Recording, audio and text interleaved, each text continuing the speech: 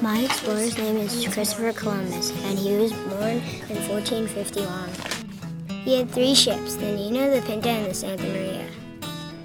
And he sailed on the Santa Maria.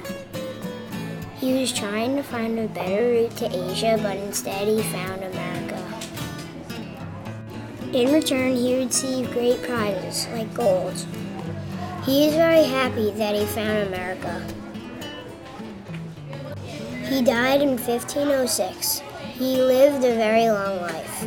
This podcast is on Christopher Columbus by Katie, 3W.